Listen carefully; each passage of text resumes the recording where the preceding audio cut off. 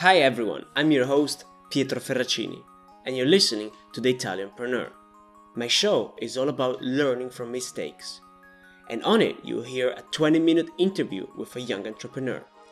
And you should listen if you're incredibly busy but still eager to learn. Please welcome Anna Rita Rivas. She's an Italian female entrepreneur who managed to transform her shoe business into much more. So tell me a little bit how you managed to grow a community of more than 10,000 followers on Instagram. What was your path to reaching this incredible following on social media? I was very desperate at the time because I began just after the pandemic hit. So I had my business at its very, very low point, and I didn't know how to get out of that situation. So I thought I could present myself and my business on the social, and I select Instagram. There are many, Facebook or YouTube, and I chose Instagram. Yes. But I was so ashamed. I was so ashamed of what I was doing because I am 50 and I have never been social in my life. I am a kind of loud introvert person. So I am a deep thinker, but I don't like to appear. I don't like to be social. And so at that time, we talk about 1.5 years ago, I was ashamed and I was feeling a sort of failure in my business because I couldn't stand and face the COVID situation. So keeping in mind, I was ashamed and didn't know how to move around. I chose a meme, and so a kind of alter ego, and I named myself La Scarpolina Scalza, which means a kind of a person living bare feet and selling shoes, so relating to my business. And at the very beginning I didn't show up, so I just wrote posts and made my feed growing up with posts about myself, basically, and the job and the business I was trying to save.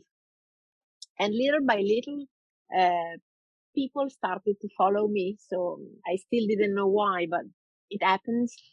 And little by little, this community started to grow.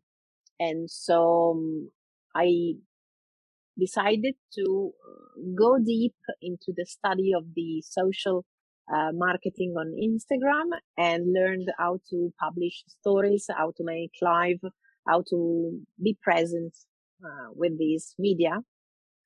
And it worked because at the beginning I just presented my job, but I didn't want to sell because I didn't know how to do it. So I didn't have a website. I only had the post and the stories I published every day. And one day, exceptionally, one person asked me to buy what I was telling about. And from there, it all started. And All right. here we are. Well, beautiful. And thanks for sharing this. So it seems to me My that pleasure.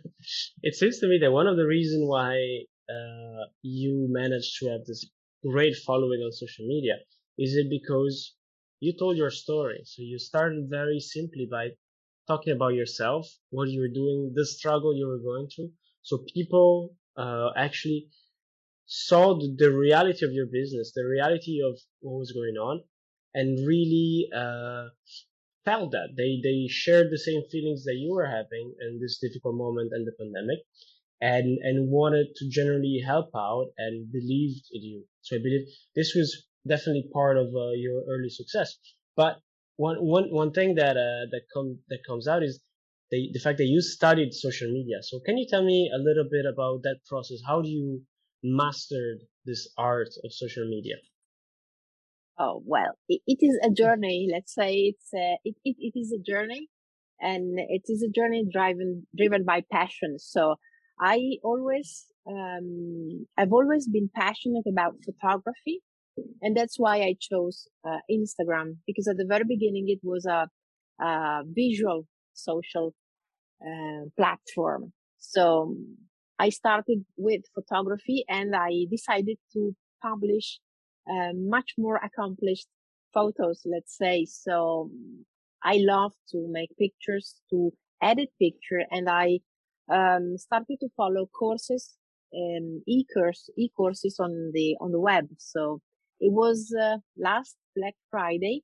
I bought some, I think 37 course through the Domestika.org.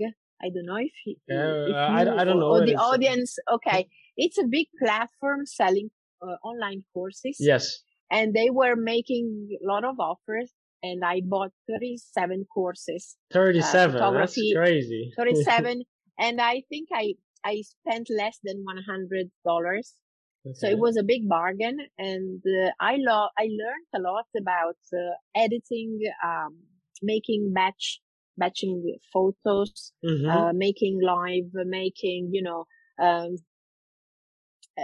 writing, so storytelling. I learned how to make videos, how to make effects and videos effects, and it was a long study, and it all started with a kind of bargain I got on the internet thanks to the Black Friday, which I ate.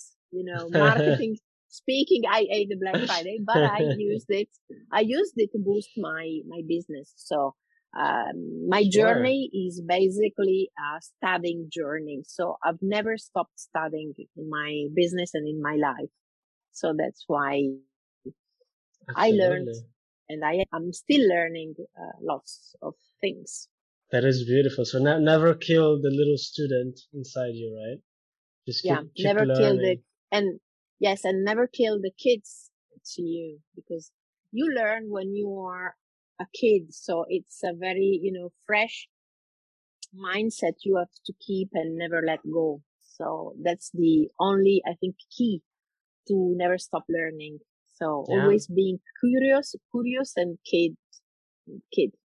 Have like a mentality. Yeah. Ask a lot of questions and just be interested about everything. Yes. Yeah. I share that belief with you. Absolutely. So you literally invested in yourself. You, had a great bargain on some online courses, but you decided to just learn, take the time. COVID helped because you were, stuck at home. So nothing much to do besides learning. Yes. So that was a great time for reinventing yourself, and it seems like that you managed very, very well. But let me ask you this question. So how do you think that the COVID-19 actually, the pandemic impacted the level of digitalization of your customers? Yes, for sure. So one of the aspects that make my business before COVID, before the pandemic fail, was the inability. So my customers were not social, were not high-tech customers, because can you remind exactly? Yes. Remind us who was your target customer before and what it is now. My audience is a woman aged from 60, 70 plus. So let's say kind of senior population, female senior population. So that kind of population that has not much to do with high tech. So let's say our moms, our grandmas, and they are not so much used to deal with social media or with high tech, not even with online shopping. So when the pandemic hits, I really lose my customers, because unfortunately they were those most hits. So they were dying, they were ill, they were stuck at home, and I had no plan B. That's one of my biggest failure. I had no plan B, and I have learned that you cannot be a flamingo. Business talking, you can't be a flamingo just staying on one leg. I was like a beautiful flamingo, I just stayed on one leg. And now I am a caterpillar. So I just move with maybe dozens of legs. So that's why I failed so abruptly, and I decided to, turn the coin and to Exactly. watch the other side of the coin. But Okay. my population was not so, used to high tech. After the pandemic hits, after I think the first 6 to 9 months,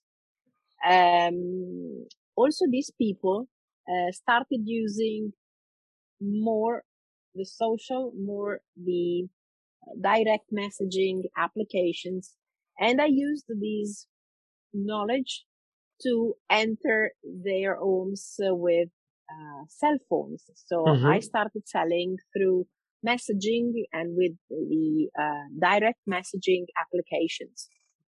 And little by little, I made my store, so my physical, my offline store, selling through the cell phones, while on inline I was using the social. Yeah. So I started making business without having a website and without having an e-commerce. Yeah. So this is a little sort of booster for the people out there that want to start their own company or they want to start selling. That is not necessarily the most important step and the first one either, to go ahead and build a beautiful website to start selling, because that will come with time and you will find it necessary at some point. But the first thing you need to Yes, do is to build a relationship with the people and yes, help them exactly. to solve the problem. So Yes, you mentioned all over the place on your Instagram or your website that you help people to find the right shoes for their feet. That if they have problems, you yes, can find what is or can help them to feel more comfortable in their shoes.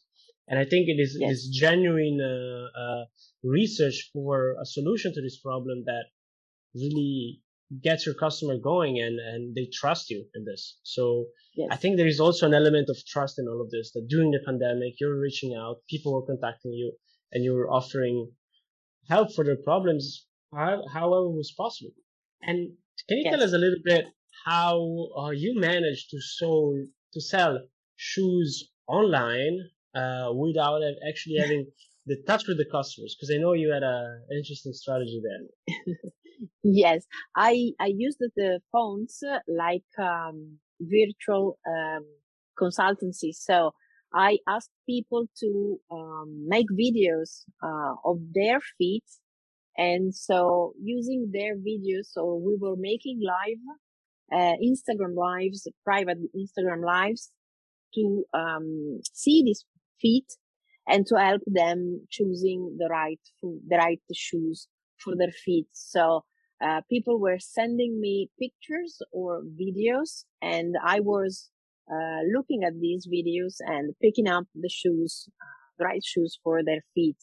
So we have a very interesting measurement system which help us to convert size to different. There are different options you can choose Mm-hmm. between, and so I developed a written system to convert the size and the different wide feet or narrow feet or Yeah. comfort feet for shoes, and I just have return which is less than 1% of all the sales I'm doing. Oh, really? Okay. So So I pretty much, completely, yes, yeah. zero, pretty much zero, pretty much Okay. zero returns, which means reducing the costs I Yeah, have, because absolutely. one of the biggest costs on the e-commerce is the return fees. Yeah, the So items that are returned, and you gotta pay for that. But so also this measurement system, did you build it in this new renovation of your business, or was something that you had before? I found something on the internet, and there was a person, I don't remember where, using an A4 paper Mm-hmm. as a standard to compare with with one foot um, And the other. beside the other. So the 2 feet and the paper in between, And using this as a reference, the iPhone can measure exactly the length of your foot. It's unbelievable, but it is, yeah, it's a kind of augmented reality character option function, that the yes, iPhone has. I think maybe also Android, but I don't have an Android, so I don't know. I know the iPhone that does it, and it works pretty well. So with very, very margin of error, very, very low margin of error. Okay, that's fantastic. Look at this. Like you're teaching me, which I'm barely young and like was born with technology, how to use augmented reality to support your business. That when you great. use the when you use the iPhone, you can measure. You have the function that allows you to measure maybe a wall on a house. Yeah, absolutely. Okay, pointing to different, references. And the same applies to the feet if you use it to the feet. With an A4 paper. Wow, genius. Absolutely genius, Anarita. This is crazy.